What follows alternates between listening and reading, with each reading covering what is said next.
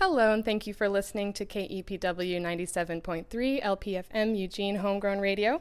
My name is Catherine, and this is Friendly Anarchism. So because of some scheduling restraints, this is a pre-recorded episode, so we won't be able to write in live, but it's going to be great anyway.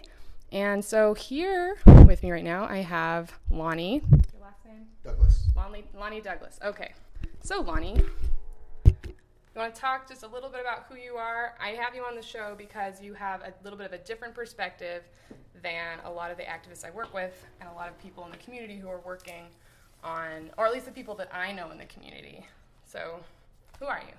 So I am the chair for the Eugene Springfield Solidarity Network. I've been doing that for the last 2 years after I retired from the United States Coast Guard, 25 years in the Coast Guard.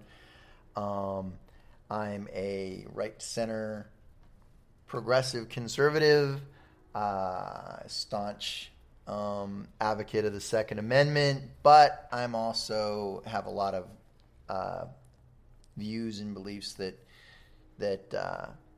make it very easy for me to work with people who may label themselves as liberal or more on the left. I really don't think that we have that much that we disagree on. I think we agree a lot more on things so that's who I am. I'm a gun owner, a Christian, conservative, but I do consider myself a progressive. Actually, one of the things I wanted to talk to you about on the show is what it's like to be Christian in leftist and left spaces, because that's something that, as a sort of newly minted follower of Christ, is something that I've found to be an interesting, occasionally difficult dynamic. Like, for instance, I have a cross, but I won't wear it, especially if I'm going into queer spaces, because it can be actually triggering for people. So what is your experience as sort of being a Christian? Have you come up with anything? Well, I noticed that it's interesting because when people give Christians a hard time because they are Christian, and it happens in liberal circles, it does. There are a lot of people who have had very negative experiences with Christians or people that call themselves Christians. And so that, is how they relate to anybody who labels themselves as a Christian. But the thing to remember is, as a Christian, it's not just Christians. When people talk about having a problem with Christianity or God, you also have a problem then with Jewish people and Muslim people and any people of faith.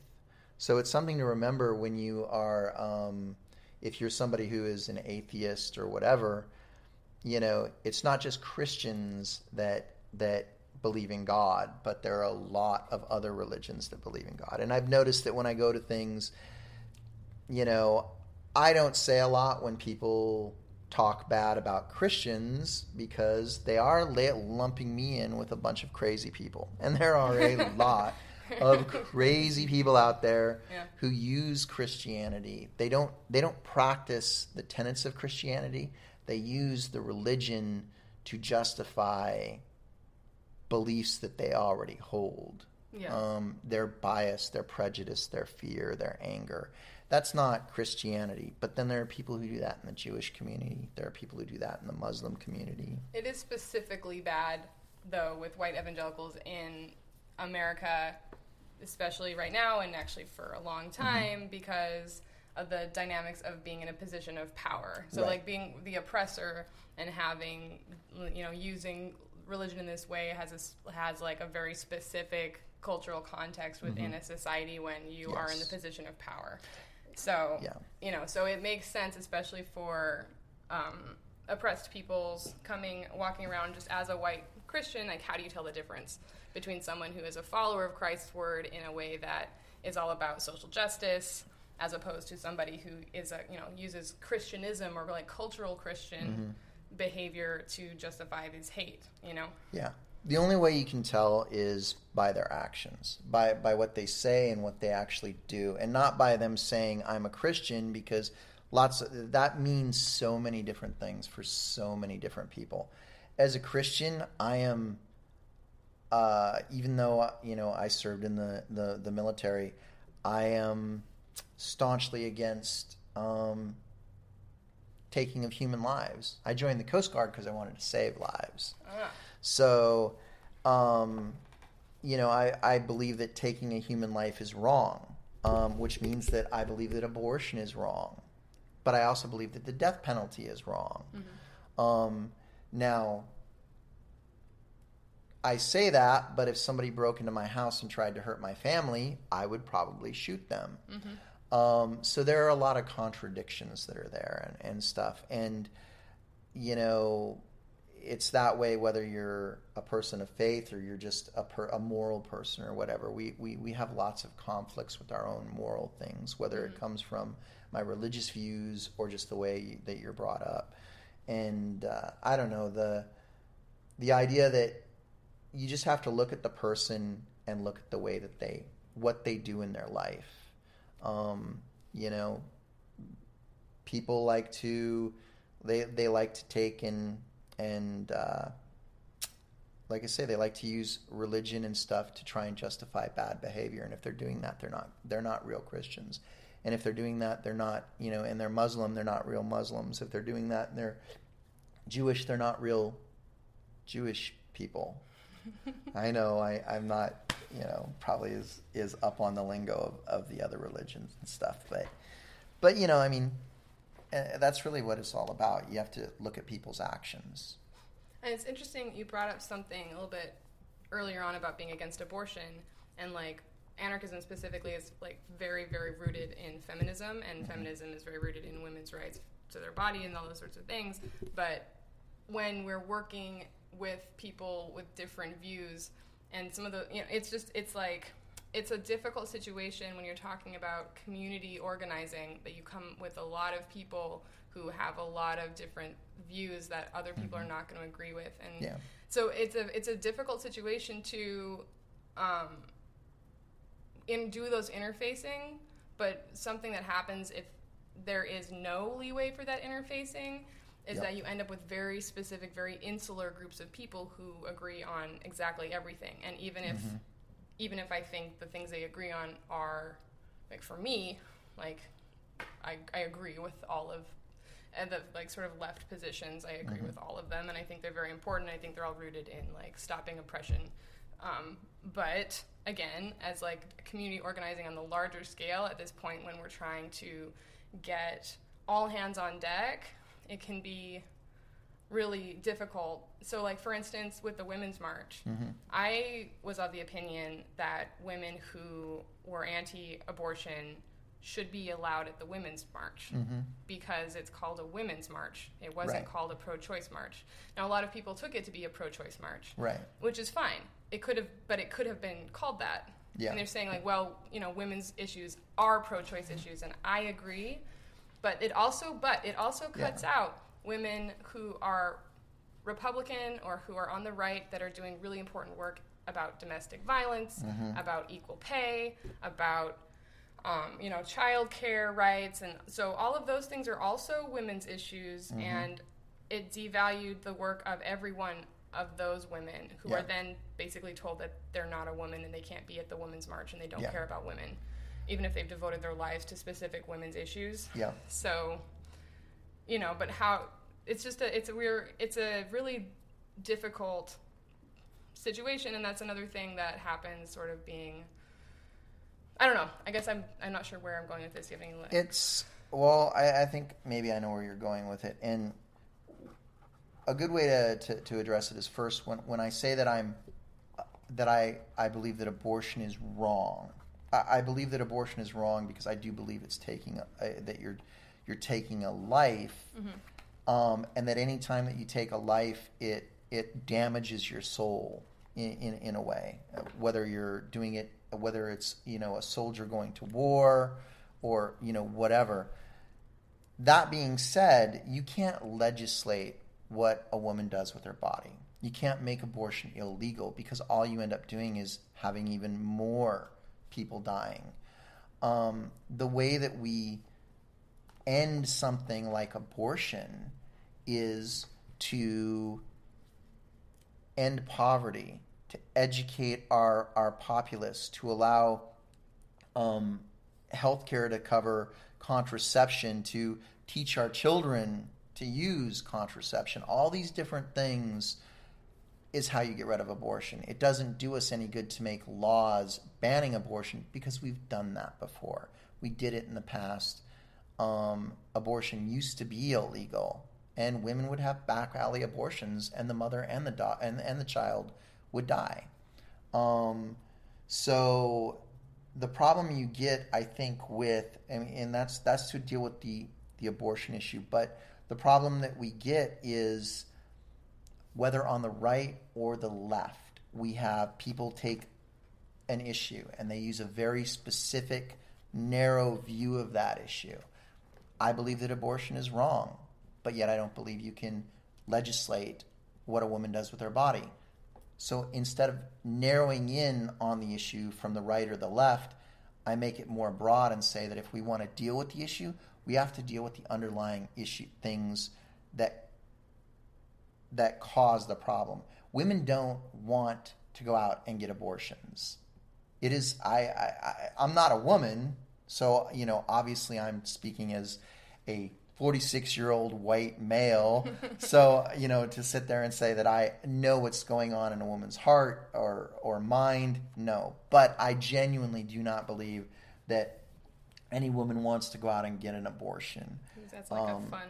Yeah, it's not a fun thing to do. I had a friend of mine in the Coast Guard earlier in my career who was in a relationship with another friend of mine, and she got pregnant, and they were stationed together. And when the command found out that she was pregnant, they flipped. They were not happy. They would not let them speak to each other, anything. My friend, and she was stationed in Coos Bay with me, I had to bring her because they wouldn't even give him off for the day. I had to bring her to Eugene, drive her to Eugene, and sit with her at the clinic so she could get an abortion. And it was something that was very hard for me to do because it was something that I genuinely believe is wrong. But she was my friend. She felt she didn't have a choice. It wasn't my place to tell her whether she did or didn't. It wasn't my place to give her a hard time about it, but to support her as best I could. So I, her and her boyfriend. And so we went, and I have to tell you, just being a man in that waiting room was not pleasant. I can't even imagine how she felt. I mean, I watched some young girl come in, and I was like, who I don't know what she was there for. At the time, I thought the only thing that they did at Planned Parenthood was abortions. I didn't know they did everything else. I was like 22 years old. I had no idea. And stuff. Which is one of the problems when people don't have the debates or talk to each other, is that you don't get the information. Yeah. You know what I mean? So exactly. So yeah. No, the problem we have is that we don't. We focus in, we narrow in our view on our particular issue. On the left, it's a woman's right to choose, which, yes, they have a right to choose. But yet, abortion is still not a good thing. So, instead of just saying we want them to have a right to choose, maybe those the pro-choice people should also be saying, and a lot of them do, we need contraception, we need free health care, we need to stop poverty, we need to end those things. That's how we defeat the issue of abortion. And then on the left, they need to quit just, if the only thing they're willing to do is stand outside of a clinic and hold a sign and yell at people, then, or on the right, to stand outside of a clinic and yell at people, then they're not doing anything effective either. And then they're also, as Christians, they're laying their judgments down upon another person, which is a sin. And they will, when they stand before, I truly believe, when they stand before God, that sin is going to be taken into account. So. And I feel like this conversation could have been cut off as soon as you said you're against abortion, and then we never would have gotten into the meat of these things, of these sort of like how you feel about contraceptives, how you feel about government intervention and in people's choices and all of those things. And that's something I see happen. Is that you hit a rough spot, the conversation ends, and you never get to the points where people actually have agreements and like moving forward and stuff. You know what I mean? Because if we, one of the things I've noticed that as an anarchist, talking to you as like a Republican type, is the sort of libertarian values, the sort of like anti-government, not anti-government so much as just like anti-government intervention in people's like particular choices. And the sort of, not even just necessarily that, but the ineffectiveness in the end of government. You know, so one of the things I've seen and that anarchists have been saying is like, as long as you're working within any sort of hierarchical system that has an authoritarian bent to it, you know, putting all your giving all the power away to people above you on the top, it's going to pretty much devolve into authoritarianism, because that is how the system is incentivized to go, which is what we see happening right now. So like I feel like there's some really good overlap between sort of the radical left and sort of the right that's not the insane right, which is like an interesting it's just an interesting place. Do you want to talk about the Redneck Revolt a little bit? Oh yeah, so I have recently did a vetting interview to start up a Redneck Revolt chapter in Springfield. I'm waiting for them. They have to vote and decide whether I'm, I guess, redneckish enough for them. I don't know. No, but they need to vote on it to see that we can go ahead and start the chapter up. I was actually turned on to the website, or told about the website, by a friend of mine who is one of the local communists. And he's like, hey, you got to check this out. And to be honest, I was impressed by the fact that they talked about working class issues and how the issues of the average working men and women of America go beyond race, and how it talks about how really the powers that be, the corporations, the wealthy elites, these and the corrupt politicians that own them, or are owned by them, want to keep us divided by race, want to keep us divided by religion, because as long as we're fighting with each other, they can continue to exploit us. We are constantly, I have family members and friends who are like, who hate liberals because they're un-American and they hate America. But how is it somebody who, they don't hate America, just like conservatives, a lot of them don't hate America. They just don't agree on things. But if they can keep us at each other's throats, then our wages keep going down, our protections keep going down, they keep building their system to keep the boot heel on all of our necks. And what I like about the Redneck Revolt is it addresses that issue. Whereas you have the Patriot movement, which I think may have started out as a good idea, kind of pushing back against government overreach, but it's become more and more about racism and race and anti-Muslim sentiments and things like that. I mean, you go to their Facebook pages and look at them. There's not a lot of stuff about the government on there. Most of it's about black people or Muslim people. So it's like that entire movement has been co-opted by racists, and those racists don't realize that, because that comes, racism comes from a place of anger and fear, and all they're doing is strengthening the system that was created by the corporations and the wealthy elites that has been there throughout history. And the Redneck Revolt tries to counter that by saying, hey, it doesn't matter if you're black or Muslim or freaking slightly overweight 46-year-old white male. We're all workers, and we all have the same thing in common, and that is the fact that we're all being screwed over. I didn't know if I could say that on the radio. I think you can. I don't think that's obscene. By the wealthy, elites of this country that have absolutely nothing in common with us. They can't even relate to us on a human level. Yeah. So for those that don't know, Redneck Revolt is a group of, I think, mostly anarchist types, right? Well, they didn't say anything in there about anarchists on their website. I mean, they talk a lot about the early labor movement, and I did notice there is a little bit of a socialist, maybe anarchist bent on some of their stuff on the website.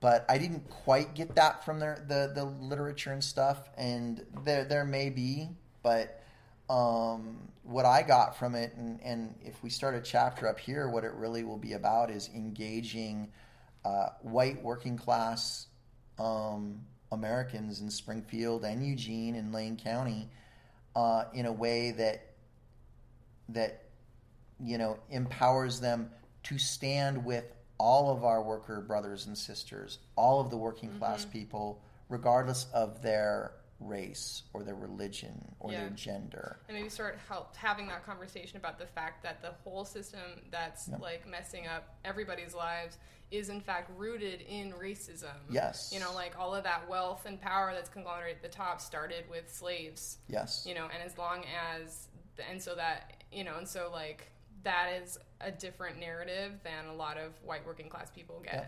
Racism is a tool that was created by the wealthy elites that have been around for centuries. I mean,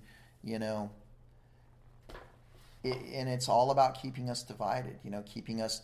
If you can think that somehow you're better than another person that's in the same economic class as you, then you're more willing to accept them being mistreated.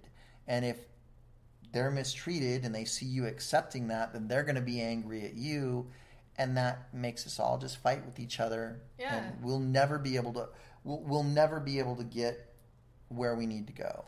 And kind of like if you accept somebody basically in your same situation being mistreated, it means you accept the system that mistreats people in that class. Yeah. So and we've been working. Can't do that. Yeah, and we've been working. So we've been working since the late 1800s, early 1900s. The labor movement, really kicked in, and we fought wars in this country. Battle of Blair Mountain and countless others. People bled and died and everything so that we could create a working middle class. And then that working middle class was able to buy homes. They were able to retire with dignity. They were able to send their children for the first time to college. Yeah.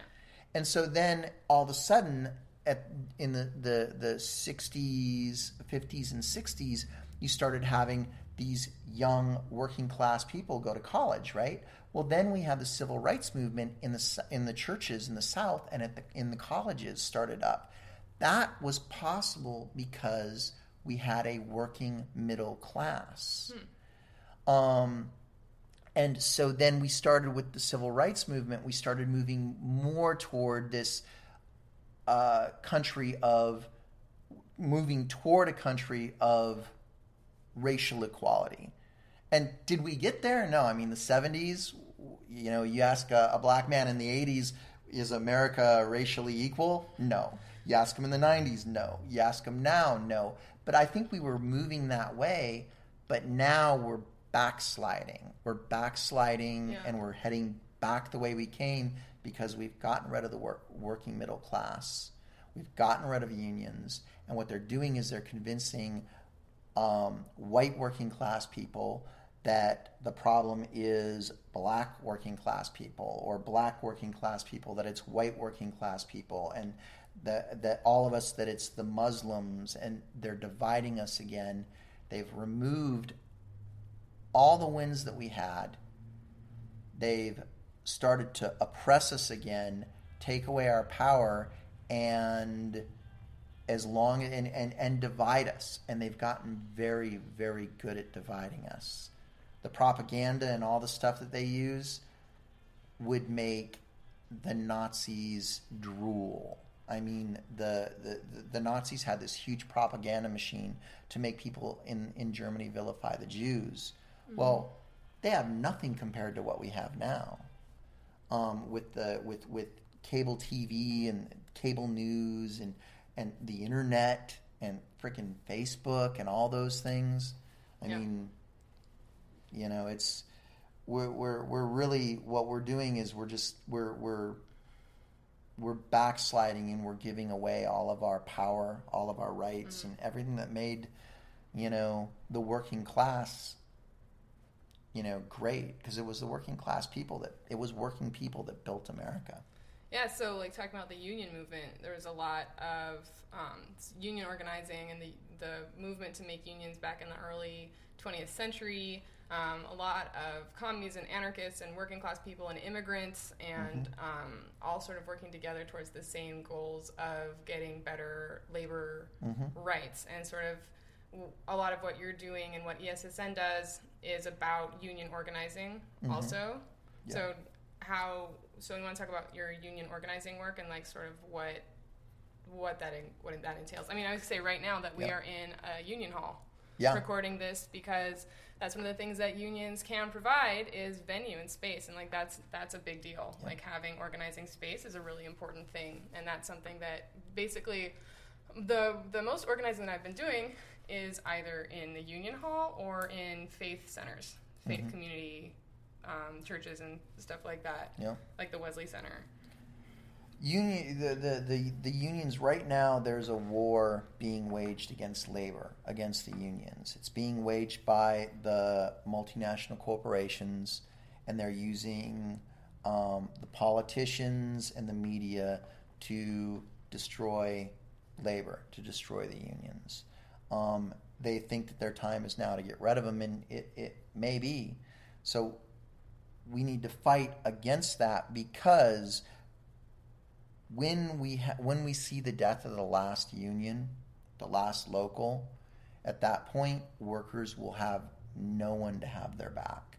Labor right now is the only real force that has the money and the manpower and the people to fight back against this.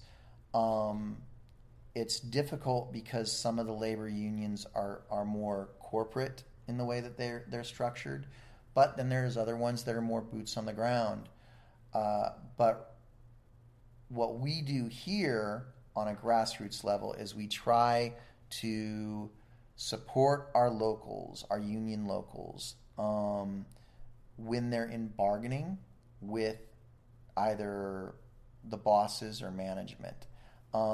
Because if they don't have community support, then they're just going to get weakened more and more.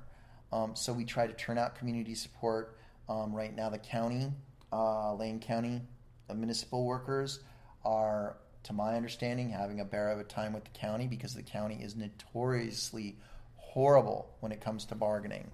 They're not, half the time they're not bargaining for more money. They're bargaining for respect issues or dignity issues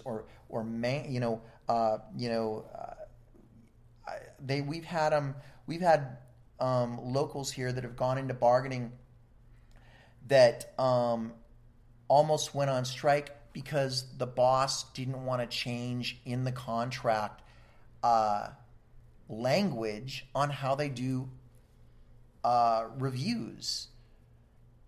I mean, seriously, but the reason they go on strike is because they say, well, look, you're saying here that if I get a negative review, I can be fired, but yet you don't have to actually say why I'm getting the negative review. You don't have to say, you can give me a negative review for being late one time in the course of a year, or and the manager doesn't have to justify it. So if you have a manager that doesn't like you, they can just say, well, negative review, bad employee, doesn't have to back it up with anything, and and you're fired.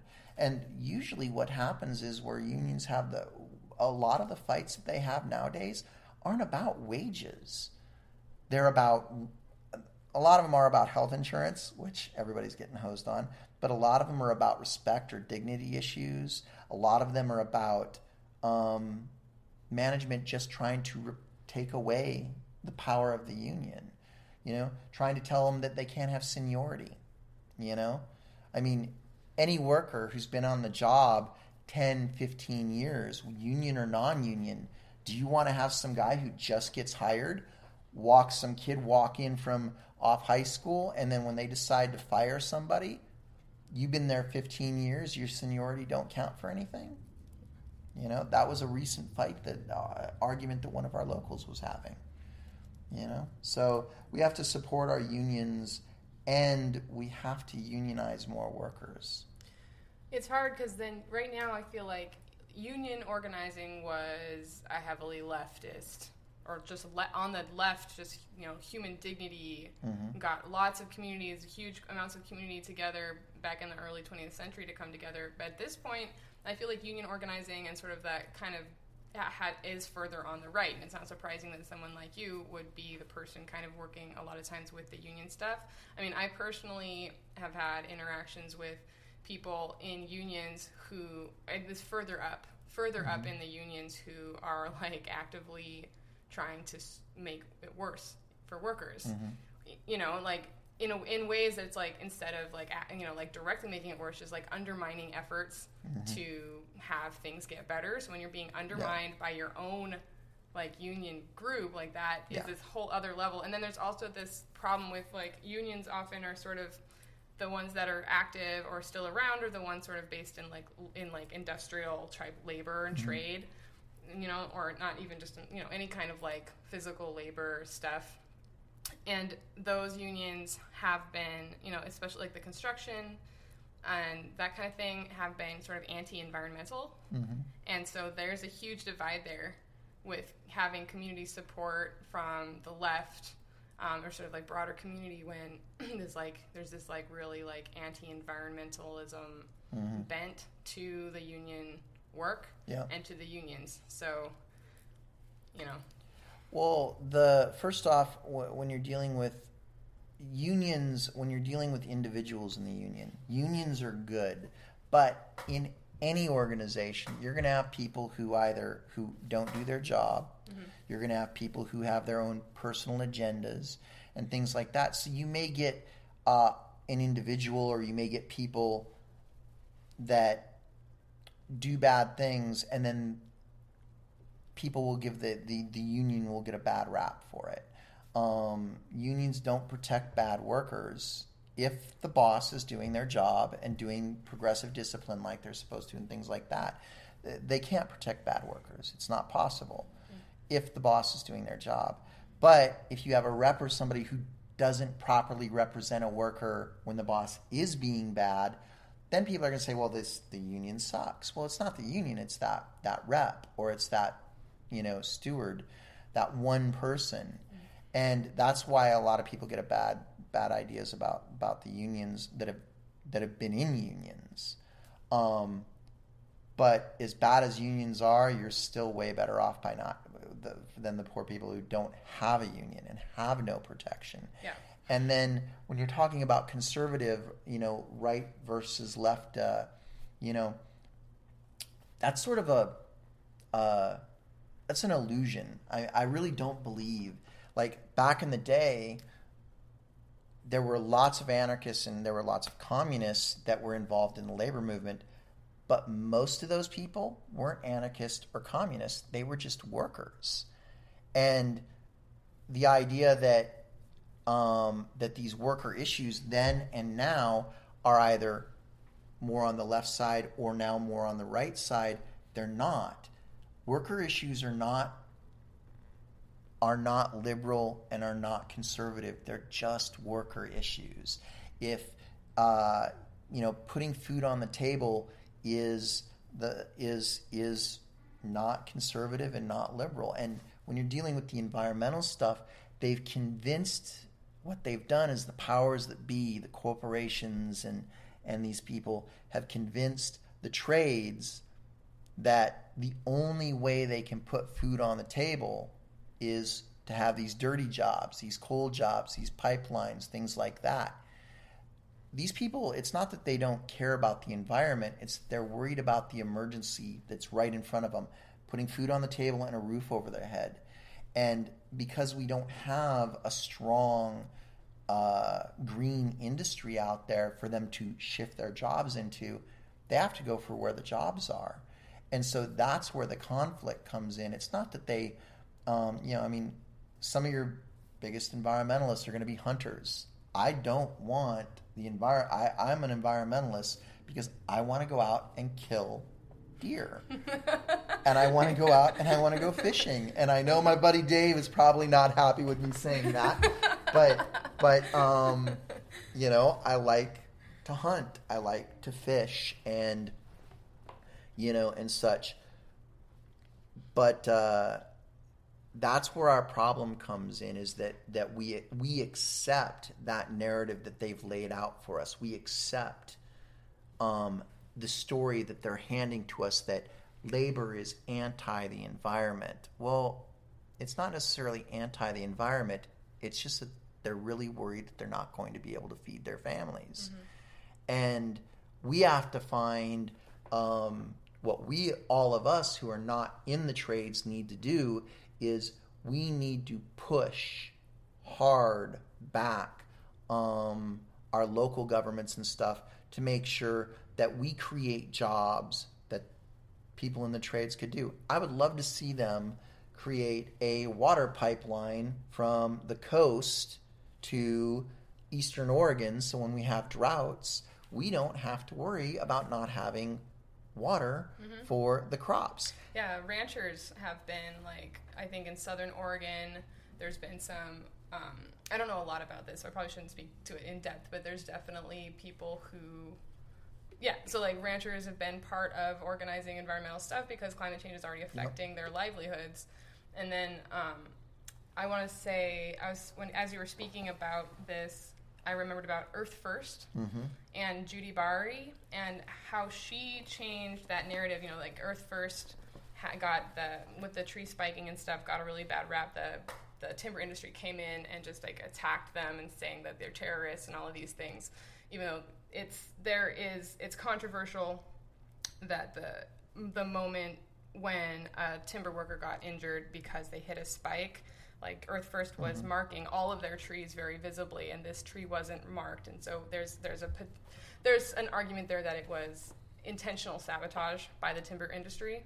Mm-hmm. Anyway, that's up for debate. That's not my point. The point being is that after that, Judy Bari come in, and instead of being hardcore leftists against the timber industry, what she did is she started talking to people working in the timber industry and showing them how these companies are treating them just like they're treating the environment as just something to use and throw away mm-hmm. and something to just extract their labor just like you're extracting resources. Yeah. And that the companies have no interest in their safety, have no interest in their well-being, have no interest in their families.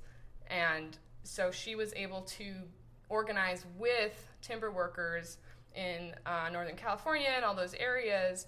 And that is what got them so far into being able to save this, so much of the old growth forest that they were mm-hmm. able to save through that movement.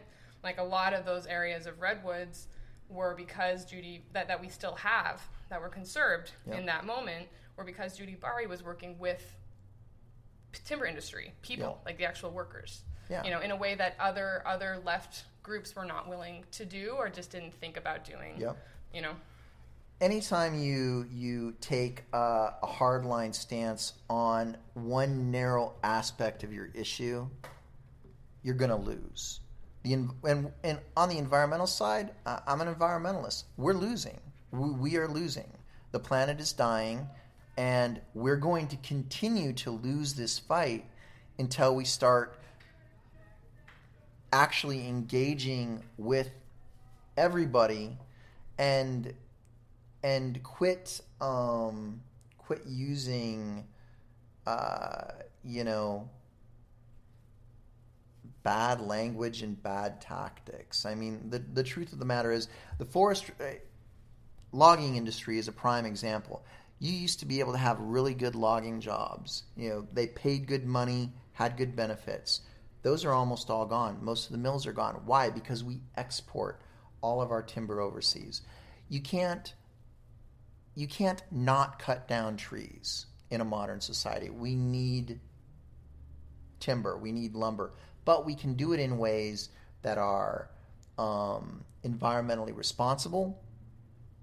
We can do it in ways that are sustainable.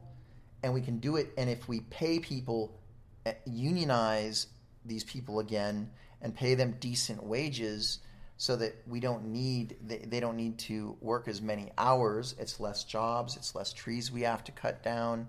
There are ways that we can go about this where we can help the industry to thrive while protecting the environment. And there are a lot of smart people who have been saying this and have been working on this. But as long as we're not willing to engage and talk with the loggers and the people that work in the mills, and I'm not talking about the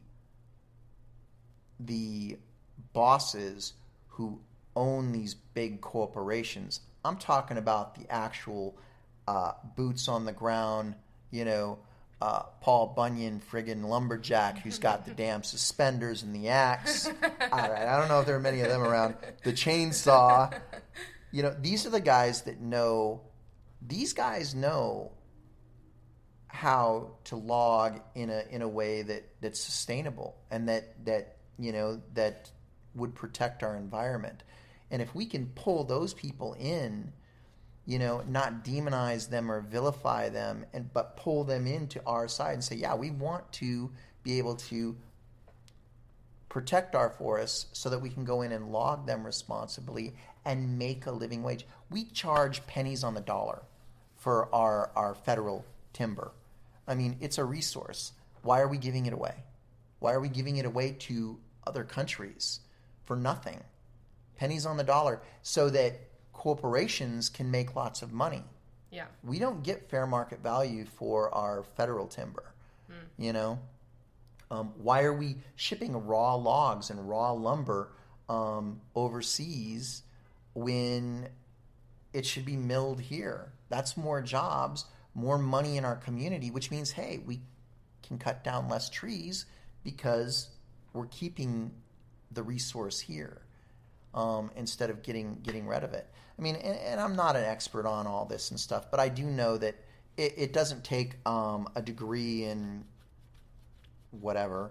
It doesn't take a rocket scientist to figure out that if we just sit down and talk with each other, workers talking with workers, whether you're an environmentalist or a logger, it doesn't matter. We're all working class people, and if we sit down and talk to each other, we can figure this stuff out. And that's part of the deal, is cutting out the middleman. Is that when people are sort of like trying to get their representatives to do things for us, yep, then the representatives are talking to the big bosses and cutting deals with the capitalist bosses, yep, and then telling us that, oh, look, we did a thing, and it becomes this situation where nothing has actually been changed, mm-hmm, but there's sort of like a veneer that we were able to get the government to make a concession, even though when you look at what's actually happened is that everybody's still, yeah, nothing has happened, especially because these government deals have been cut with the capitalist bosses, not the people on the ground who know what they're doing. Yeah, the problem in America is that we want a hero to save us. Used to be a Republican. I switched to be a Democrat so that I could vote for Bernie Sanders in the primary. Once the primary is over, I switched to be unaffiliated because I don't believe that the Republican Party or the Democratic Party are going to save us. I have friends in both. Mm-hmm. People that I respect, people that are really trying hard to change their parties from within. And hey, I wish them all the luck. I hope they can do it. But our problem is Bernie Sanders was great. I'd have loved to have voted for him. I'd love him to be our president. But Bernie Sanders wasn't going to save us. Donald Trump, people who thought Donald Trump was going to save us, not going to save us. People who thought Hillary Clinton going to save us, not going to save us. Politicians are not heroes. Politicians, when you reach that level in politics, the odds of you having not been indoctrinated and corrupted by the system are infinitesimal. Yeah, basically zero. Yeah, and they're not going to save us. The heroes, the people that are going to save us are the common working men and women in Eugene, in Springfield, in Lane County, in Oregon, throughout America, throughout the world. The average Joe, the common people, we have to take and save ourselves. And we do that by radicalizing, by, honestly, I believe in peaceful protests. I believe in being peaceful.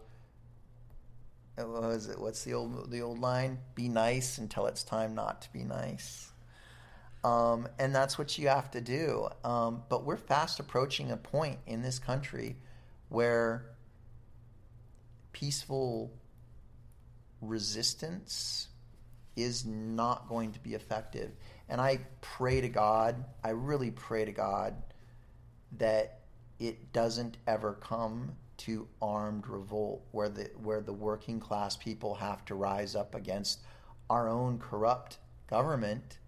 Because if we do, a lot of people think that's like they have this big romantic idea about it. You know, I've got friends that run around and they're young radicals and all this, and they think about all the old communists that fought and all these old revolutions and stuff. And I'm telling you right now, revolution sucks because you get to watch your friends and your family and people you care about be killed and die. There are a lot of places in this world where they have revolution, and it is not fun. And if that ever happens here in America, which is the way we are going, it's going to be a nightmare. Well, and it also ends up generally not working. Sort of the difference between an anarchist revolution and a communist revolution. Anarchists generally believe in the idea of creating a new world within the shell of the old. Mm-hmm. So when I'm reading David Graeber in Fragments of an Anarchist Anthropology, which is an amazing, amazing book. It's only like 100 pages. I recommend it strongly to people. He goes through human history, like all of human history, saying, well, basically we're not paying attention to how people have changed their societies before like 1400 because we're racist and colonialist, and we feel like indigenous people still, in our minds, somehow are savages, and so we're only basically going back to Kropotkin in order to look for how things have changed. And he says in the past there's really been two types of revolutions, the violent uprising type and the type where you just make your government irrelevant. Yeah. And so the irrelevant path works. The violent uprising path doesn't. Either all of the dissidents get smushed, like rounded up and shot, or the replacement system ends up being just as authoritarian, if not worse, than the one that they were trying to replace. Yeah. So we're in this like really delicate situation right now. And on the other side, as you know, people on the right have all the guns. Yeah. So, and you know what I mean, the authoritarians, the state is stronger than we are as far as military. Like the only real protection that we have is with each other in community. Yep. And by getting sort of the working class and the people on the ground and like our actual communities working together, you know, to create replacement systems of government so that we don't have to be reliant on this system that's killing us. Yeah. You know, I would rather see people, instead of picking up a gun and don't get me wrong, I like my guns, but instead of picking up a gun, what we need to do is old school organizing. The idea that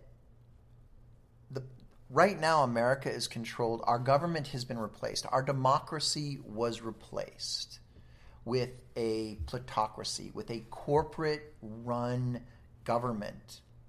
And that's what it is. Our government, it looks like the democracy that we were given with our Constitution, but it's really not the same government. The politicians, we don't vote politicians in office. Donald Trump and Hillary Clinton ran, they talk about everybody's freaking out about the Russians. I don't give a crap about the Russians. The Russians didn't rig our election. I hate to say it, but the Democratic Party rigged our election. They picked Hillary Clinton and they manipulated the primaries, which is part of the election.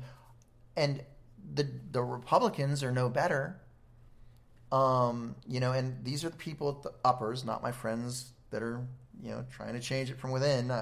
But this government that we have, the only way we can fight this corporate government is really without an armed revolution, which, like you said, would be miserable and would not work. Yeah. What we really need to do is go back to the old school way the unions did it. Wildcat strikes, general strikes, stop industry, stop business.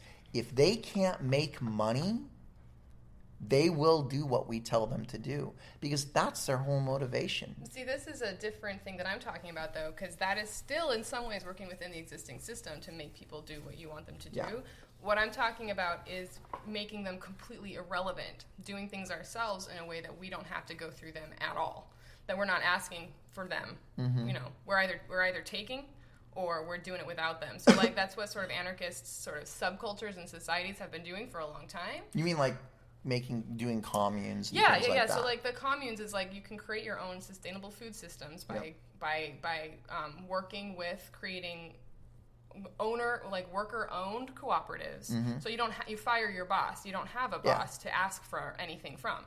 Right. So you have worker owned cooperatives, and when they are working with rural area, interfacing with urban areas, you can create food stability systems yourself. Yeah. You can create. If people have sort of gift economies where you've got people running medic clinics because people are sick, not because they're profit driven. You've got if you look at Greece right now, they're creating. The anarchists are creating self-sustaining communities that are humane. Yep. And that are taking care of people and having people take care of themselves without help from NGOs or without help from the Greece government, without asking for anything from them. Yep. They're just doing it. Yeah. And that, you know what I mean? So that's the other way of doing it is we're not even asking the bosses for anything. We're just ignoring them entirely. Yeah. No, I think it's a great idea. I mean, the idea of doing, of workers just working together to sustain their community I think is great. I'll admit this when it comes to like I said, I've been retired 2 years. So prior to my retirement, I don't think I'd ever met a anarchist or a communist. And so the ones that I've met, I love them to death, and they're good friends. I'll always enjoy hanging out with the communists because I always get the same, lecture where they try and convert me to communism. It's I'm telling you what, you think Christians are bad. Communists will try to baptize you in their whatever, and it's it's always good. That's so true. And then of course, the anarchists. All I ever thought of anarchists was dudes running around with long hair going, yeah, anarchy. And being in the military, being definitely the total opposite spectrum of anarchy. It's so when anarchists get together and have a meeting, who runs it? Just all those little jokes that you have. Yeah. But talking with you, honestly, as opposed to some of the other anarchists that I've met since I've been retired, is very different because you sort of show me that there's actually a whole nother layer to this that isn't the kids running around in okay, the picture that they had with the anarchists on the thing where they were like kids running around in like masks and hoods with swords because I don't know. Swords? I don't know. I think they were like, I've seen this I think picture. they were like Dungeons and Dragons people who were LARPing or something. I don't know what the heck it was, but just, yeah, I don't know. So it's stereotypes and all that, but listening to you, there's a whole aspect of that where it's not really about not having leaders, because you always have people lead and people follow, I believe. You always have people that are charismatic that people will follow without even realizing they're doing it. Mm-hmm. But it's more along the lines of setting up systems where everybody is participating and equal and stuff. And to me, that's not what I always thought of when I thought of anarchy. I thought of, Mad Max, buttless chaps and mohawks riding around and shooting people in the face with a shotgun, is what I thought of as anarchy, which, you don't want to see me in buttless chaps. Just saying. Well, Lonnie, this has been awesome. I'm running out of...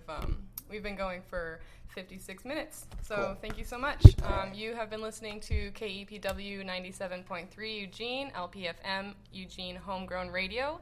This has been Friendly Anarchism with Catherine and Lonnie. Thank you so much for listening. I'll see you next week.